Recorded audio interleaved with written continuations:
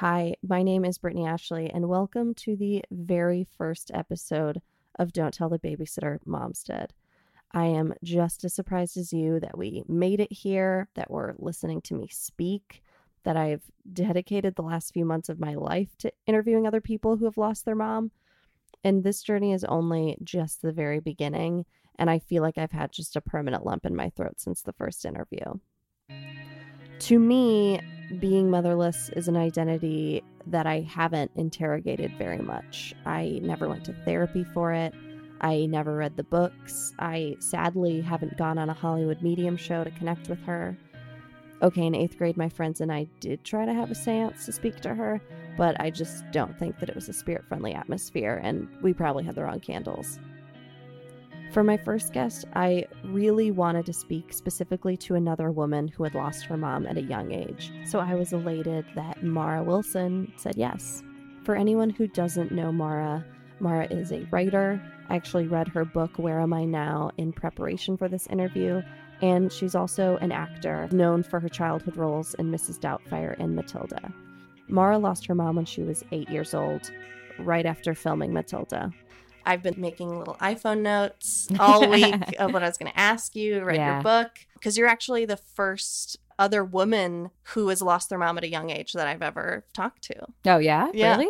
Have you found others? I have. I write this in my book. I call us the saddest sorority. And some of them were, a little bit later, but I remember like when I met my friend Julia, I felt something very familiar about her, and like the way that she talked, the way that she handled herself, the way that she seemed very independent, but also kind of wanting to mother everybody, but also she was loud and funny in the same way that I was. And then she said that her mom had died when she was 11, and I was like, oh, okay, yeah, I get it. I get where this like sort of, mirror image kind of thing comes from. When you were in school, do you remember how other kids reacted, or like what other kids would ask you? I remember coming back. Actually, I remember a few weeks or a few months before my mother died. I was in class and I was having a really bad panic attack day. I was crying, and this girl turned to me and very like kind of gently and sincerely and innocently said, "Mara, didn't your dad die?" Oh. And I burst into tears. I was already, and I remember going home and talking to my dad about that and being like, "I don't want you to die, Dad. Why are they saying things like this?" And, it wasn't until, I was in my 20s that what I realized probably what happened was somebody's mom said, "Oh, that poor girl, her mother is dying." And the daughter, overheard and misunderstood in her dad or something somehow, but she thought it happened in the past. So she said, "Didn't your dad die?" And that is such like a heartbreaking thing that people were already talking about, that people were already saying like her mother is dying. And it made me really sad to think about that as an adult, to think about like, and angry too in some ways. Like, what the hell were these adults doing? Why isn't me their goddamn business? People underestimate what their kids know. And I remember going to the guidance counselor every single day, and kids would say that I was crazy because I was angry and I was getting into fights, and there was, there were all of these, hard times. And then I remember like getting really mad at kids when they would make your mom jokes and they wouldn't understand why. Yeah. They'd be like, "I just made a your mom joke. Why did you push me into the fence?" But in some ways I'm like, was I looking for a reason to be angry? The your mom thing was, for anyone who doesn't know, there was a huge period of time where your mom jokes were the rage. Oh, really? yeah. I don't know if it's still the rage. There was very much a mid-90s, late 90s. Yeah, there was definitely a thing. So the town that I had grown up in, my mom went to that elementary school and that high school, and my grandma like volunteered at my elementary school. And so when my mom had passed away, every single person in the school knew because they said it over the intercom. Oh, and it was just, it was something that everyone knew and everyone was very warm about. But when I moved in 6th grade, nobody knew. And the way that people found out was I had a crush on, back in my straight days, I had a crush on this guy, Nick Oates. And we were in the cafeteria for lunch and he was making your mom jokes and he got to me. and he did a your mom joke, and I said my mom is dead, and he thought I was joking, and he was like, that's really, like, it was like, that's really dark. And then I was like, no, I'm serious. Yeah. And that's how people in my new town found out. I do remember I had this friend who, he and I had this kind of like I remember having a crush on him in third grade because I felt like he was like the only other Jewish kid in the class, and he was like smart. So I was like, oh, okay, obviously we're friends. And, you know, obviously like I'm supposed to have a crush on you because this is what, you know, nice Jewish girls do, I guess. And we had this sort of like weird competitive thing back and forth for years. And I remember he was like, I'm almost as tall as my mom now. And I was like, well, yeah, but that's because your mom's really short. And I didn't realize how mean that sounded. And he said, well, at least I have a mom. He was like as devastated that he had said it as I was. And I remember the teacher pulling him outside and then pulling me outside.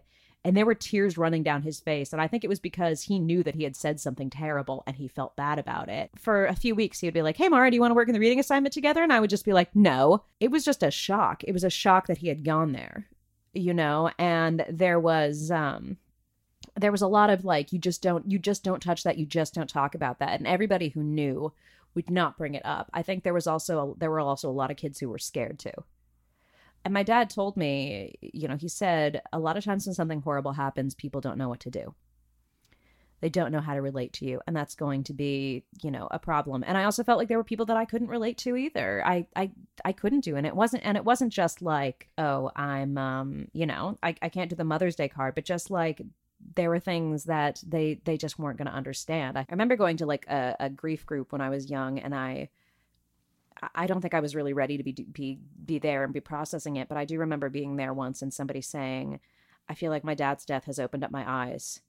And I was like, well, I don't know what you're talking about. And then like a year later, I was like, oh, I know what she's talking about. It definitely does feel like there's something that I have that I can understand, that I can see that other people can't. There was a lot of that. There was having trouble relating to other kids. And I do think that it also by necessity made me more independent, because there were things that other kids just weren't going to understand. And it seems like the awareness certainly comes from some sort of like innocence of being a child that you get taken away from you. Yeah, definitely. Almost like this fantastical idea about life gets taken away. Yeah, it does. It does. It really, it is like, it's just like, oh, I'm vulnerable. I'm as vulnerable as I'm afraid that I am. And you also see that your parents aren't invincible or immortal even. That's very hard, I think. And I think it's also very hard to see the other parent go through something too. Oh my God. I'm horrified of my dad passing away. Yeah. It's the thing that I think scares me most in this world. Yeah, that's a really hard thing. I mean, I remember being so worried when my dad would come home a few minutes late. You know, I would like write in my diary, "Where's my dad? Is he okay?" And even when we were going through moments when I was getting older where we weren't the closest, it was still just this incredibly like vulnerable spot, you know. And I would have defended my dad over anything, even if we were fighting. I would have done anything to like make sure that he was okay. And it was hard. That definitely was a thing. Roald Dahl was my favorite author when I was a kid. Yeah. And I wonder if it was because his books were about kids being able to like live in this fantastical world, and you yourself as the reader, you enter into like these crazy worlds. Perhaps that's why I love those books so much, including Matilda, obviously. But you were in the unique situation of you were in this fantastical world of filming Matilda, and then you lost your mom, and you kind of lost like these two timelines ended at the same time. It was really hard. I mean, I remember as soon as we stopped filming Matilda, I started having terrible panic attacks, and I couldn't explain why. And they got worse and worse. And you know, my mother was not getting better. She was doing everything she could to manage it. But I do think that I picked up on that sort of subconsciously. But I don't think that I believed that my mother would ever die, because my mother was a force. It's odd to me sometimes that other people don't know her, because she was such a strong personality, and everybody in my hometown of Burbank, California, about 20 minutes away, everybody knew her, and everybody respected her. You know, everybody respected her. A lot of people, you know, I had so many women say your mom was the best friend I ever had to me. And she definitely had difficulties too. And she came from a really hard background. And I think that's probably also why she liked Roald Dahl, because she had parents that by necessity could not take care of her because of the many health problems and mental health problems and all kinds of things that came with, I mean, that mostly came with being, you know, an Ashkenazi Jew in the in the early 20th century, you know, just centuries of trauma building up and all that epigenetic stuff. So they couldn't really take care of her. So she was very much on her own, and she very much, you know, saw the world. So she had kind of a dark sense of humor. We all had a little bit of a dark sense of humor. And I think that's what drew us to, you know, to Roald Dahl's books. And she loved Matilda because she had this sort of, she liked the idea of a strong female character, I think. And Matilda really resonated with her. So it was like a double loss. I mean, 1996 was, and it's funny because 2016 was very similar when my book came out, and it was just a shitty year. And 1996 was also a shitty year. And so it just kind of makes me feel like,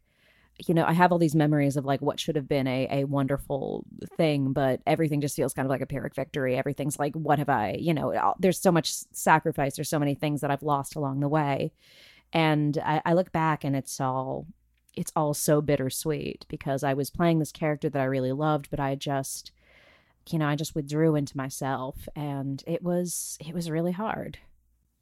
You seem to know a lot about your mom, like how she was outside of being a mother. Yeah. Who have you asked these questions to, or how did you get this information? Well, my mom was kind of an open book. You know, one thing that I like got from my dad is like a very observant guy, and so I think that that's something that we kind of got from that. You know, my dad was sort of sensitive and like would pick up on, you know, the things that my mom was going through. I also have, you know, I have 3 older brothers, and they all remember her in very different ways, but they all have their memories. And so we can talk about that, and we can talk about the different ways that we see her. And it's interesting because we all have like different views on her, but it's all, you know, it all forms this image of a woman.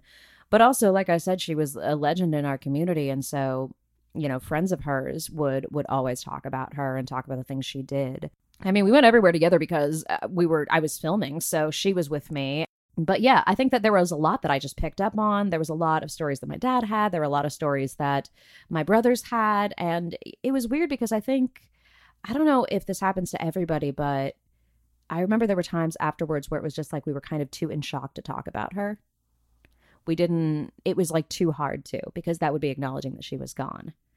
So there was like a year or so where we just did not talk about her very much. Or if we did, it was like it was a secret, you know, like hushed tones, you know, like, you know, when my dad was tucking me in at night or something like that, you know, or when my brothers and I were having like a hard day. But other than that, like, we never brought it up. We just didn't want to think about it because I think it was too much for us. Yeah, it's something that you kind of keep in the back of your mind. And then once it gets brought up, it's like, okay, this could be a whole thing. Mm-hmm. Yeah, exactly. And there were these like moments of like really beautiful like sweetness and tenderness that we would have. But like, it was almost as if, you know, the next day we were embarrassed about it, you know, like almost like, I don't know. And I feel like I had this a lot where I would get these sort of like emotional like things, and then like the next day I'd be like, oh god, I can't believe somebody saw me that emotional, like I'd been drunk or like something. Emotional hangovers. Exactly. Yeah. Emotional hangovers. It's a great way of putting it, where like I would avoid somebody who'd seen me cry or who'd heard me talk about my mom in depth because I was like, oh, that's so embarrassing. And I also think that's something, I mean, my mom was very much a believer in her whole thing was you have to be smart and you have to be strong. Her mom was much more about like, you have to be beautiful, you have to be admired. And my mom turned away from that, so much so that like it took me a long time to be like, oh, you know what? If I actually put into the thought into the way that I dress and like the way I do my hair, it doesn't make me a bad, shallow person. You know, that was the kind of the feeling that I got from my mom. My mom had this sort of, I don't know if it was like residual second wave feminism thing, or if it was, you know, that she felt like her mom always pressured her into wearing jewelry and makeup when she didn't want to. And she was very comfortable, you know, driving me to school in her nightgown. I think that like it took me a while to be like, oh, okay, I can like have an aesthetic, and that doesn't make me shallow. You know, it's probably not going to be super hyper feminine, but it's going to be, you know, I can embrace that about myself. It's actually kind of funny how many things, like, it took me so long. Like, there were shows that I didn't want to watch, or bands I wouldn't listen to, or all these things because I knew my mom wouldn't like them. It took me like 10 years to realize, like, oh, okay, I don't need to automatically think, would my mom like this or not? But that was the thing. It was always her judgment, you know, in the back of my head. I also feel like I got into a kind of a metaphysical thing as I got older, where I realized just all the things my mom was missing out on. Like, oh, I never told that joke to my mom. Or, oh, she never would have read this book. And I still get that every now and then where I still think like, oh, my mom died before 9/11. My mom never would have seen this election. You know, some of these things it's good that she missed out on, but also she missed out on other things too. And that's you know, it's hard to think about, but it just kind of blows my mind all the things she was and was not there for.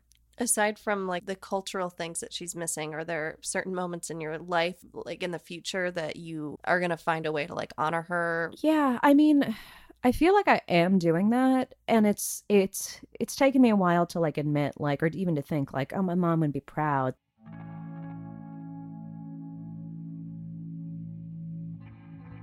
My sister sometimes calls me a big sister to the world because I'm very good at being like, you need to take better care of yourself. And, you know, and I've always been, you know, the mom of the friend group and all that, you know, like, oh, you're having asthma. I have Mucinex. You want to borrow my inhaler? I know that's, you know, technically off label, but, you know, you're okay. And I won't tell if you don't. And I remember like when I was in middle school, I really wanted to be one of the kids who went to talk to the elementary school kids about what middle school was like, even though I was having a miserable time in middle school. But I wanted to be I wanted to be a leader. I wanted to be somebody who could help people. And I felt happiest when I was helping people, especially younger people. And I was thinking about that because the anniversary of my mother's death was just last week. My mother died like 2 weeks before Mother's Day. So like right when I got back to school, everybody was making fucking Mother's Day cards. And that was incredibly hard. But last weekend I went up to Idlewild and I talked to students there and, you know, giving them advice, and like they were really into it, and they were giving me hugs, and they were so kind, and there were little kids there too that I was talking to and trying to like make them happier and make them, you know, feel better about themselves and encourage them. And I thought, oh, this is exactly what my mom would have wanted, because even when she was like freaking out at home, and like we saw like all of her issues at home, but she was always willing to help other people, and always willing to help her community, and always willing to help kids in the community. And that stuff, I think, is when I'm doing those kinds of things is when I feel like my mom would be proudest of me. But for a while, people would say, your mother would be so proud of you, and I would cringe. And I also think that there were a lot of times where I would think, would my mom be okay with what I was doing? Would she have been okay with me moving to New York? How would my mom ever related to, you know, the guys that I dated? How would my mom have related to, you know, my queerness? How would everything have worked? And I mean, I think she would have been like understanding and accepting of everything, but you know, there's no way to know for sure. So there's always like the doubt of what it is. And really, I don't know, I do feel like I'm closest to her when I'm reaching out, when I'm helping people. And it gives me like a really warm feeling. It gives me like a doubly, you know, like a second warm fuzzy feeling. Like first I get the thing from helping people and reaching out, and then I get it again from thinking mom would be proud of me now. But like I said, this is only something that I've been able to do in like the past 3, 4, 5 years. I mean, I remember reading Motherless Daughters when I was 23 and being like, yep, yes. And it took me a really long time. I had a therapist who gave me the book when I was 13, and I couldn't read it because it was too painful.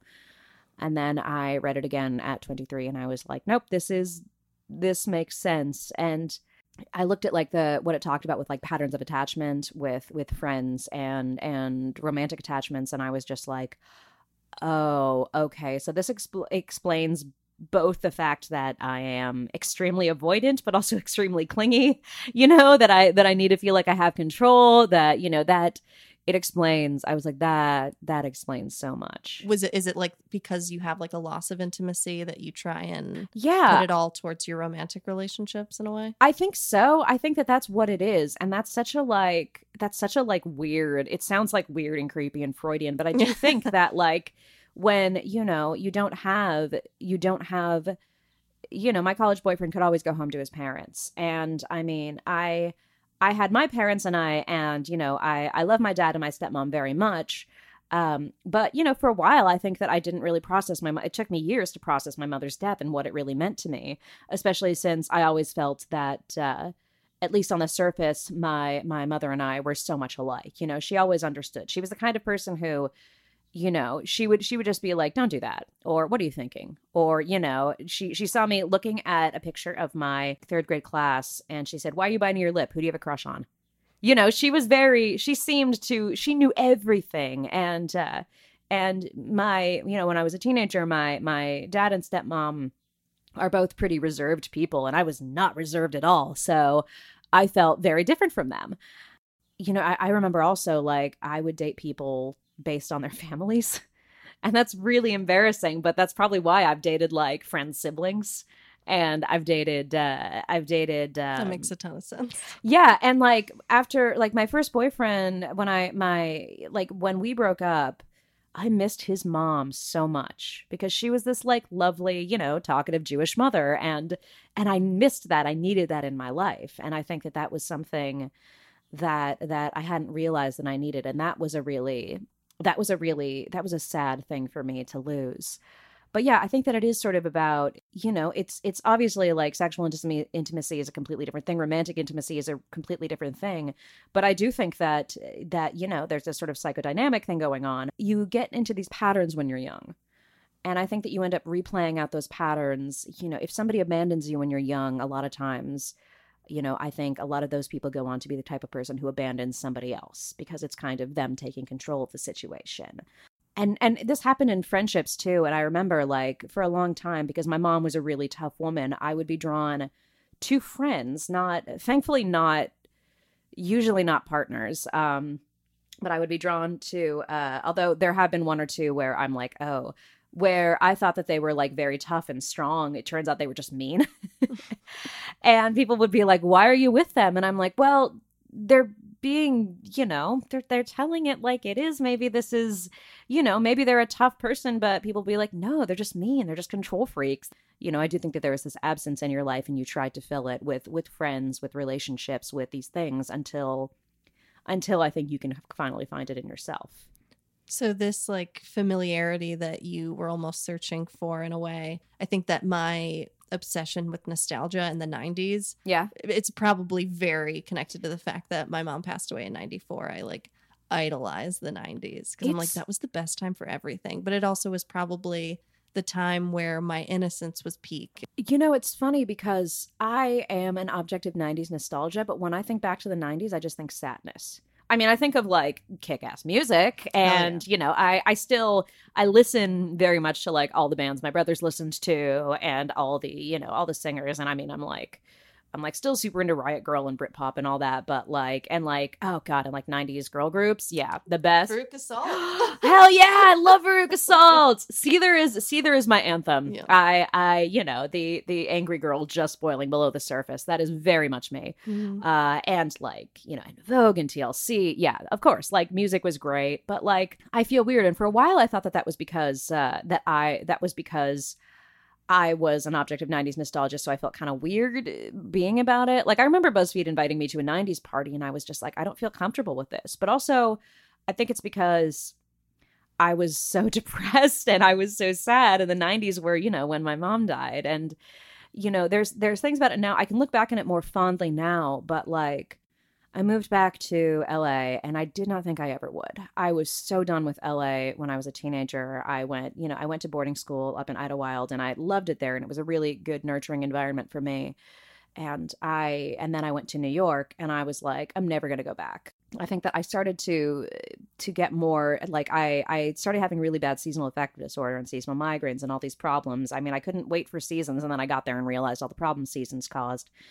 And I remember talking to my doctor and she was like, you should spend more time in the sunlight in the winter. And I was like, yeah, I don't know if I could ever move back to LA. It's so depressing there. And she was like, well, why do you think it's depressing? And I said like, but I just have so many, I just don't think I like LA. Or I said, I was just really, I had a hard time growing up in LA. And she goes, well, also your mom died.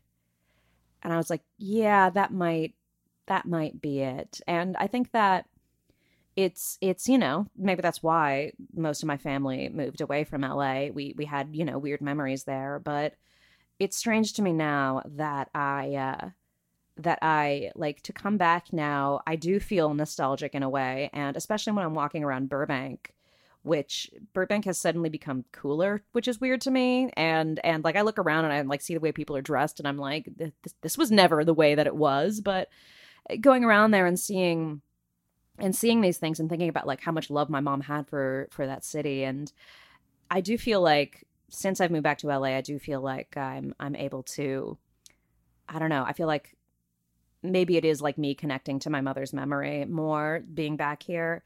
I also feel that when I'm in San Francisco, because that was when my sister was a baby, and we were filming Doubtfire. The three of us were together all the time, and we had sort of this thing. And I also realized what it was that drew my mom to LA, because being in New York, everybody was like me. Everybody was neurotic and ambitious and self-deprecating and moody and, you know, morbid. And that doesn't mean that I wanted to be around them. I realized that, especially dating, people would be like, you know, oh, you should meet this sarcastic person and, you know, go on a date with them. And I was like, no, I don't want that. And I got why my mom wanted to be out here and why, you know, you nurture this other part of yourself as well. I think that there's nothing more LA and more Californian than being on a self-improvement streak. And I think that my mom liked that about LA. You know, an interesting thing happened a couple months ago, or actually years ago now. Wow, I've been here for over a year now. So I'm in like 50 secret feminist Facebook groups, and I was talking about moving back to LA and asking people where they wanted to live. And this one woman I knew, kind of through friends but had never met in person, said, "Oh, my wife and I are moving to Burbank." And they had a toddler, and I was like, "Oh, where are you thinking of moving?" And she named the neighborhood, and I said, "That's my old neighborhood." "What street?" And she named the street, and it was my old street. And I said, "Which block?" And it was my old block. So my sister and I went and we and they did end up moving there, and they were just looking at the house, but they did end up moving there. So my sister and I went out to lunch with her and her wife and their baby, and we were walking down the street, and we were both tearing up because we were thinking like, their daughter is going to, you know, ride her bike on the same pavement that we did and she goes to the same preschool that we did, and she's going to the same elementary school that my sister went to. And there's this really nice feeling of like, oh yeah, you know, there were good things here. There were happy memories here. And I think that also kind of made us realize like, oh, you know, we did have some good times. We were in some ways very lucky to have the things that we did. And I think that seeing somebody else go through these things, you know, and, you know, being able to give their daughter like a happy life, that made us, at least it made me go like, oh, you know, I am appreciative for what I've had, and I do have happy memories. Are there any memories that you have of feeling guilty for anything that you had like done as a child that you sometimes overshadow the happy ones? Oh my God. Yeah. All the time. I mean, I remember like being mean to my mom when she was sick and doing these things. And I think like, I don't know. I think maybe in some ways I was scared to see her weak. And I've heard that this can happen a lot when a kid's like, when someone has a sick parent or a sick mom, the kid acts out kind of hoping that they'll get in trouble because that means that the parent is in control again. I think I misbehaved sometimes when my mom was, you know, I would get into fights at school when my mom was sick, or because I was so angry and I wanted things to go back to the way they were. And back to the way they were meant my mom was strong and powerful and in control and being the disciplinarian, you know, and maybe I was testing my dad as well afterwards, you know, when I was fighting with the boys at school and the boys were all calling me crazy. I wanted to see, you know, what my dad would do. I mean, obviously none of this was conscious because I was 8 years old, 9, but I look back and I felt just tremendous guilt. And I do remember thinking my anxiety was so bad then, and I remember my mom being exhausted when I had panic attacks. And I remember asking my dad, do you think I made her worse? Do you think my anxiety, do you think that made her worse? And he said, every time a family goes through something, whether it's a divorce, whether it's a loss, parents, you know, something happening with the parents, something happening with the family, a child always thinks that it's their fault. And it never is. So he said that to me, and he was very understanding, and like I get a lump in my throat thinking about how kind and understanding he was about that and how wise that was. In one of the chapters in your book, you talk about how even though your mom was very sick and physically weak, that she organized a birthday scavenger hunt for you. And just the things that she would try to do, even though it was like beyond her physical ability. Yeah. I remember those were the days when she would come to tuck me and my sister in, and then she would end up falling asleep on my sister's trundle bed. But we didn't, we were happy to have her there.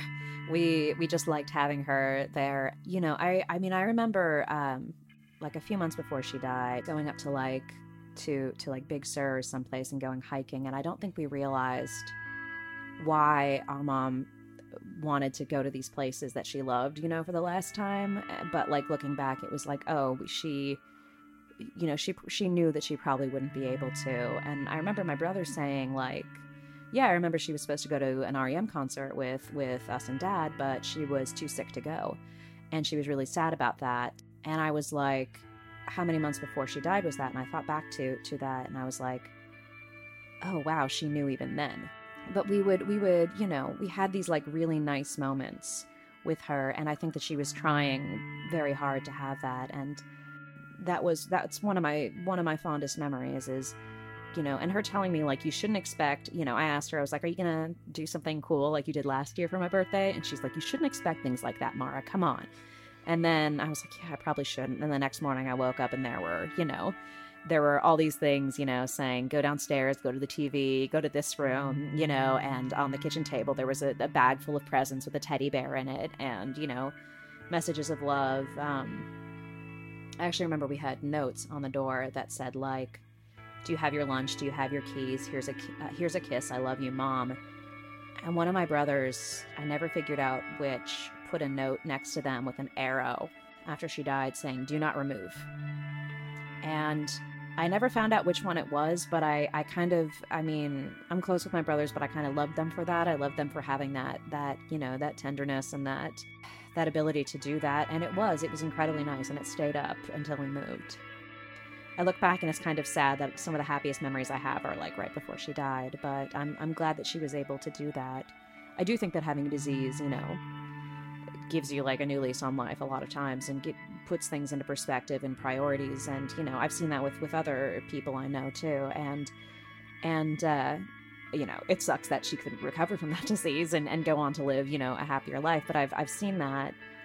And, I don't know. I'm glad that we had those. It was for a while, I didn't even want to think about the years she was sick, but now I can look back and I can be like, I'm glad we had that time together.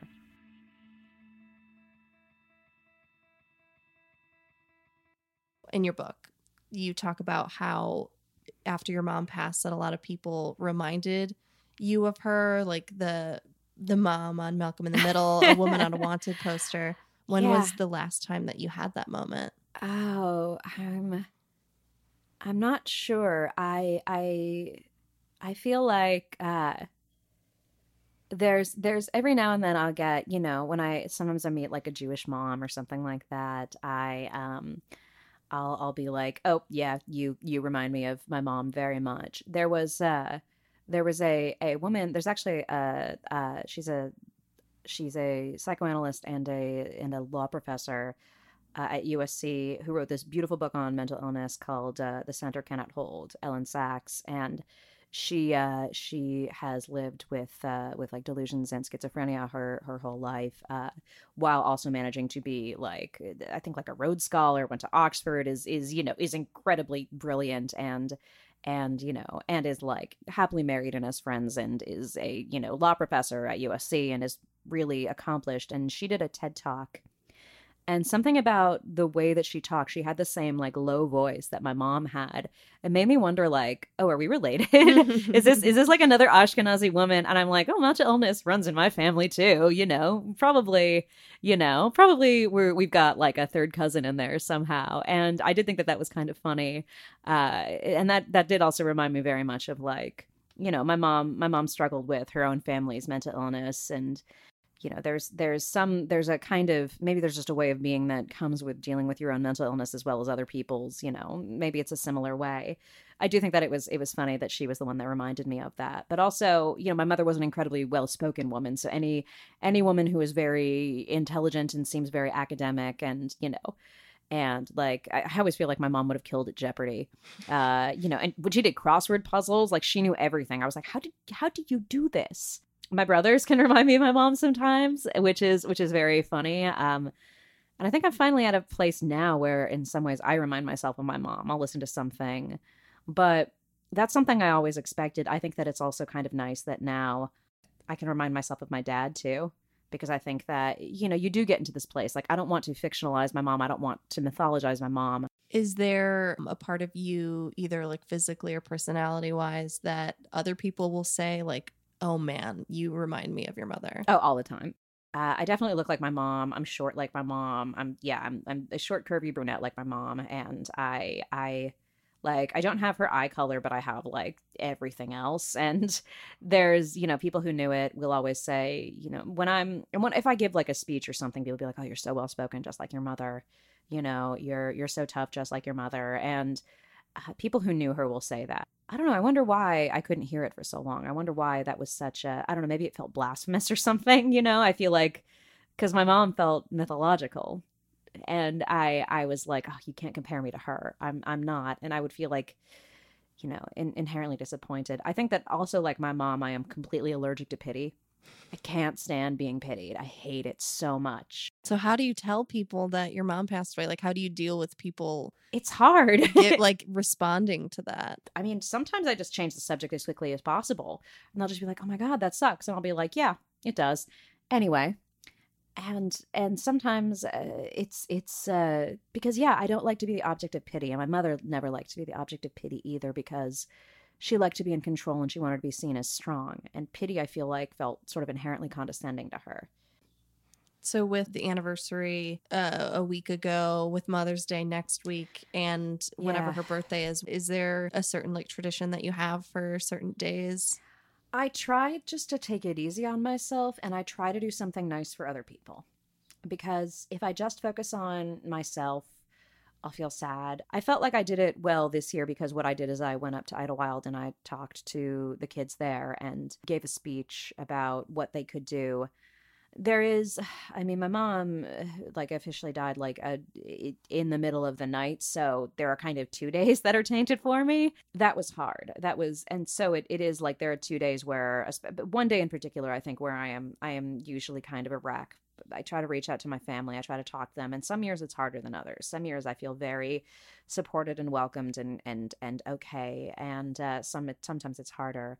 But I always try to kind of, and on my mother's birthday too, I always try to pay it forward, because she was so into community service and helping others. So I try to just like, I don't know, I'll have like apples and granola bars in my backpack, and I'll, and water, and I'll give them to like, to people I see on the streets who don't have homes, and, I'll do things like that. I'll try to volunteer at like a children's organization or an animal shelter or something like that. Sometimes that's too much for me. Sometimes I can't do that, but around that time, I always try to do something like that, because I feel like it makes me feel closer to her.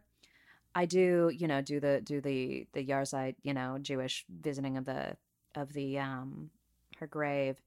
Actually, I was in Chicago shortly, like on her birthday a couple of years ago, and I had this really like emotional thing. And I'm not very like superstitious or into ritual or anything, but I remember going down to, Lake Michigan. It is Lake Michigan there, right? Mm-hmm. Yeah.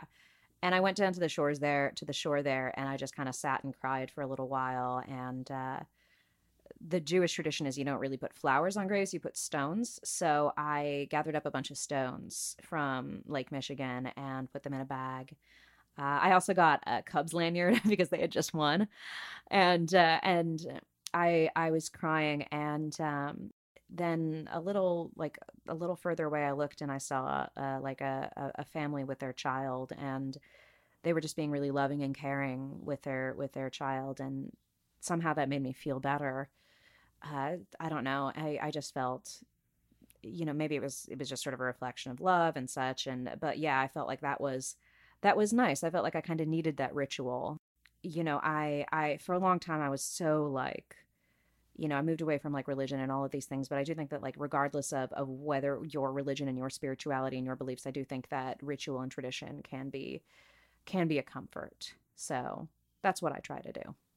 I remember in your book, you talked about 2 TV episodes that you were particularly affected by: the Mother Simpson episode of The Simpsons, as well as the Mother's Day special on Rugrats. The Rugrats Mother's Day special destroyed me in 5th grade. I remember writing in my diary, like, I'm so sad, I can't stop crying. I cried myself to sleep. I drew a little picture of me just sobbing.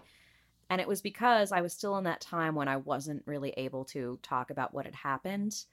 And I was having sort of a brief respite from my anxiety and such, but that just triggered something in me. And the thing is that it is a really sweet episode about one of the characters' moms dying and him learning to accept that, her memory is all around him. And I think that's like a really good thing for children who've experienced loss to know, but I couldn't deal with it. The episode of Rugrats that Mara's referring to is aptly titled Mother's Day. It aired in 1997.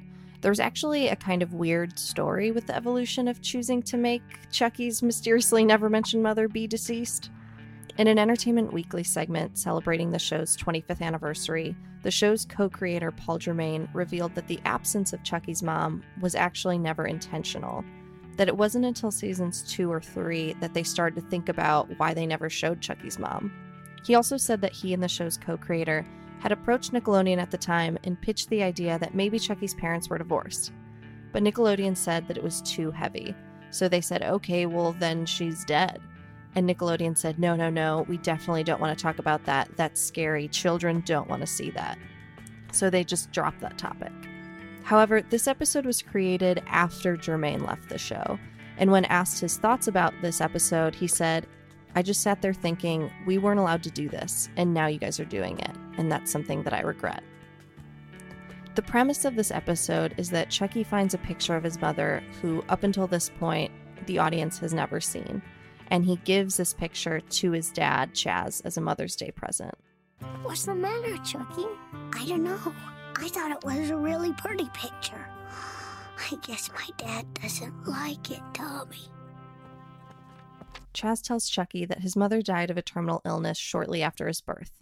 He explains that she wrote a diary while she was in the hospital and reads a poem aloud that she wrote for Chucky. And here's the poem. Please excuse the weird music in the background that they chose. This is her diary. She started keeping it when she was in the hospital. The last thing she wrote in it was a poem for you. My sweet little Chucky, though I must leave you behind me. This poem will tell you where you always can find me. When a gentle wind blows, that's my hand on your face. And when the tree gives you shade, that's my sheltering embrace. When the sun gives you freckles, that's me tickling my boy. When the rain wets your hair, those are my tears of joy. When the long grass enfolds you, that's me holding you tight. When the whippoorwill sings, that's me whispering, night. See, guys? I do have a mom. She's right here in the flowers. And in the clouds. And in the grass, too. And the sun. And the wind. And if Chucky's mother's voice sounds familiar, it's because she was voiced by Kim Cattrall. Samantha Jones, if you will. Mara also mentions the Mother Simpson episode of The Simpsons. And since she cries, I am morally obligated to keep this bit in. But also, it's a very sweet moment. And we would watch Mother Simpson, the episode of The Simpsons where Homer sees his mom again. Then his mom has to go on. God, I get misty thinking about it. His mom has to go underground again, and she hugs him. And at the end, he's sitting on his car, looking up at the sky. And I couldn't even cry at that for years. I can now, but I couldn't cry at that because it felt too real and it hurt too much because I and the fact that I was like relating to Homer Simpson of all things, but just looking at the sky and being like, you know, being like, in some ways she's still out there. It's not in the way that you want, but you know that she's still out there. And it's funny because I don't know if I believe in an afterlife or anything, but I do feel like, you know, people's presence, you know, continues on and lives on through us, and I felt that very, very strongly. And that was something, and I'm always grateful that The Simpsons did do that episode, because I think it did help me in a way, even though his mother doesn't die, but you get the feeling that he's never going to see her again. And that I think was kind of therapeutic for me. Well, there's my ride. The underground awaits. At least this time I'm awake for your goodbye. Oh, Homer. Remember, whatever happens, you have a mother, and she's truly proud of you. Oh. Don't forget me. Don't worry, Homer. You'll always be a part of me. Don't!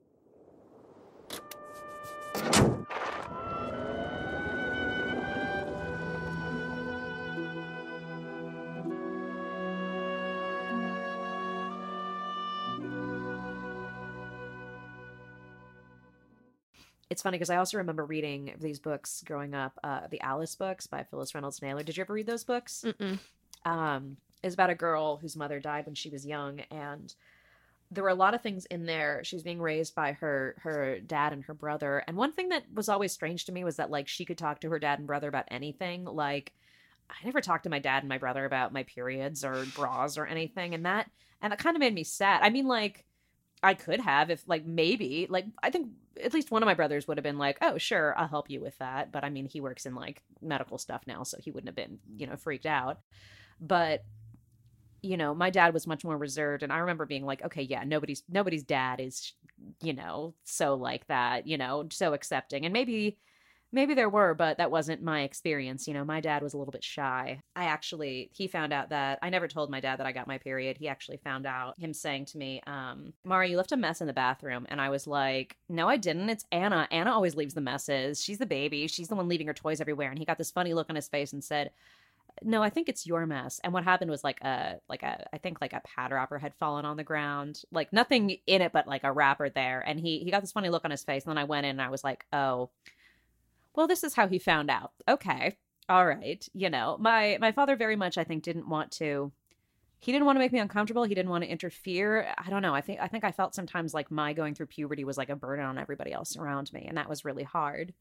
But I remember those books were really helpful for me because they were all about a girl going through puberty. And I thought her mother must have died. This writer's mother must have died. But then she had like in a postscript at once, like, oh yeah, my mother wrote me a letter 2 years ago, you know, as an adult.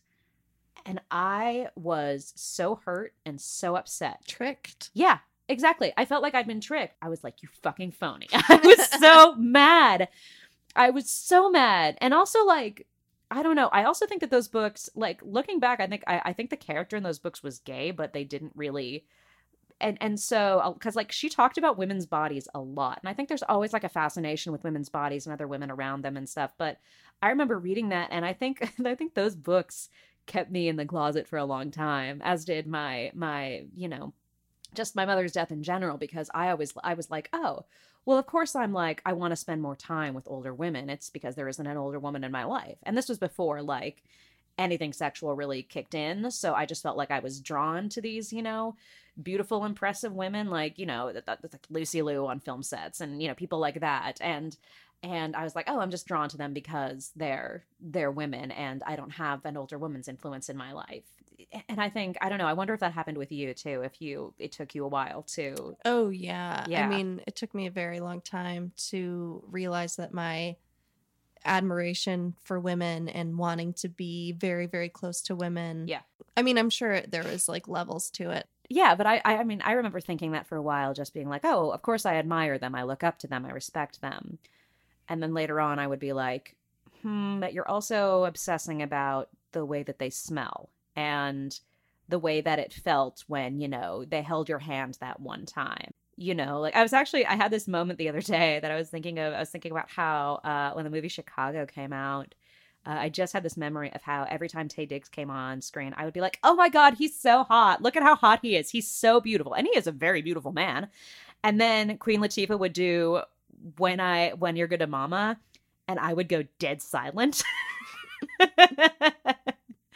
And I would just not talk through that whole song because I was overcome with these feelings, and and I didn't know what they were, And at school I would be like, does anybody want to talk about how beautiful Queen Latifah is? Because I just really want to talk about it. I also just assumed, I was like, oh, okay, the reason that I tend to be a bit more, stereotypically, I suppose, masculine in my interests. And I'm not interested in, I'm not like, I don't like romantic comedies. I don't like jewelry. I don't like any of these things. I feel kind of trapped when I have to play to boys, when I have to pretend to be something that I'm not with them. I was like, that's because I was raised by a father and 3 brothers.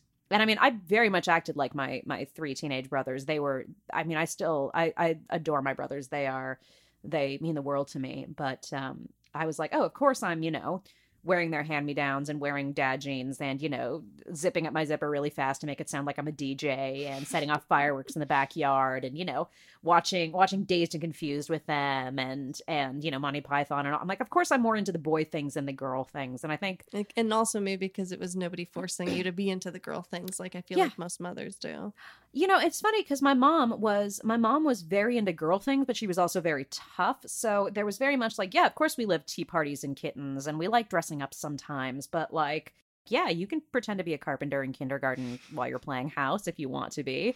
You can do that, and you don't have to do ballet if you don't want to, and you don't have to have an obsession with horses. And so I felt very flexible with that. As I got older, it felt a little bit harder.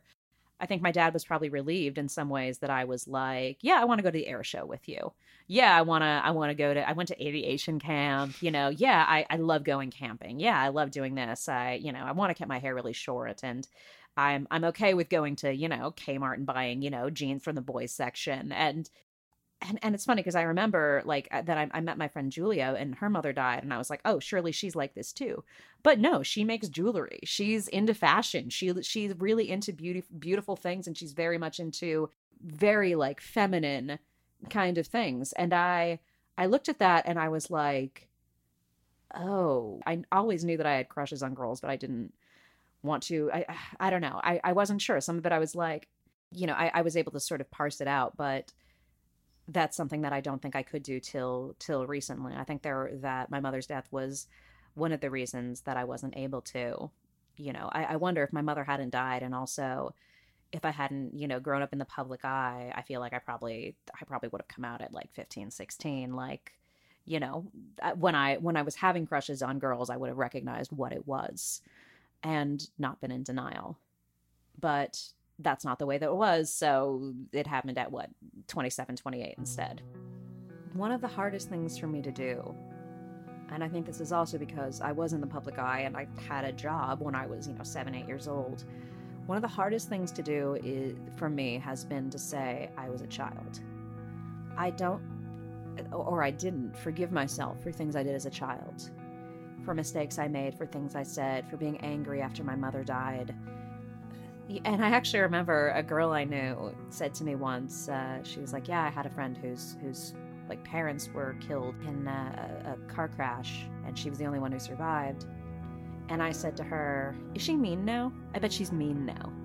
I think I sensed that the reason I was angry was because of my mom's death. And this was something I asked at 9 or 10. I think that I couldn't forgive myself because I think that the circumstances of my life made it so that I felt like I always had to be an adult, which is terrible because when you think you are an adult and you want to be treated like an adult and you kind of want to pretend to be an adult, your childishness and your immaturity and your pain, it comes back with a vengeance, I think.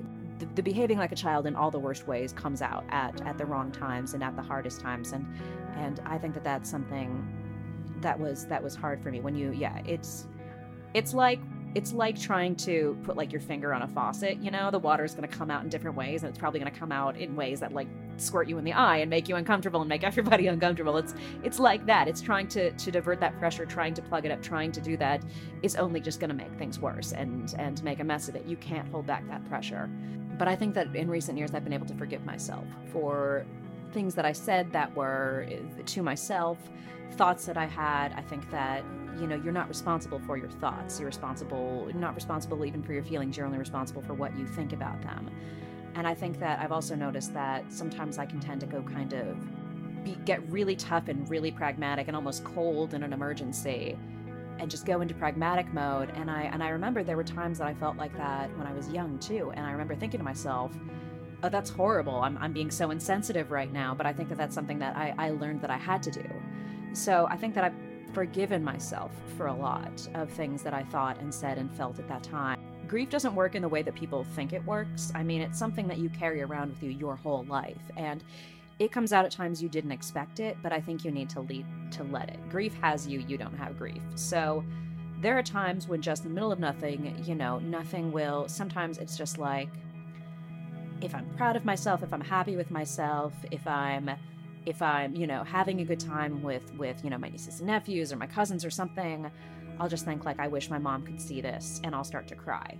Or I'll just think of something kind or funny or supportive that my mother did, and I'll just start to cry. But you need to have that. You need to have that, which is why I allow myself to cry now every time I watch Mother Simpson. I allowed myself to cry when I saw Lady Bird. You need to allow yourself to feel grief, because I didn't for a very long time.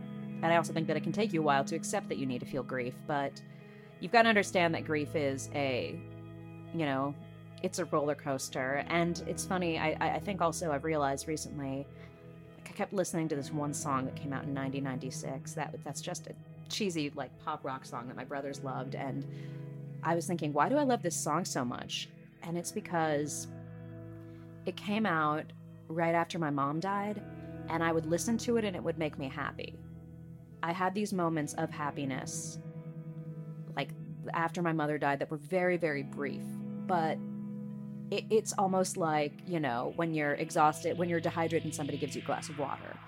The water never tastes as good, when you're sick and your fever breaks, when you have these, when you have a terrible headache and the migraine medication finally kicks in. It never feels better than that. When you just had a panic attack and you're subsiding, you feel this rush of relief.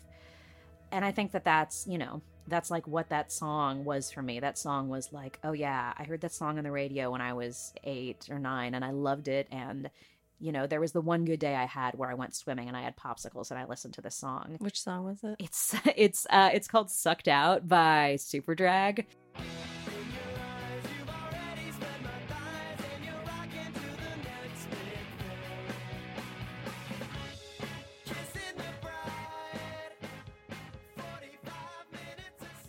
But yeah, I'll hear that and I'll think about that and I'll think like, oh yeah, there were some times after my mom died that I had a good day.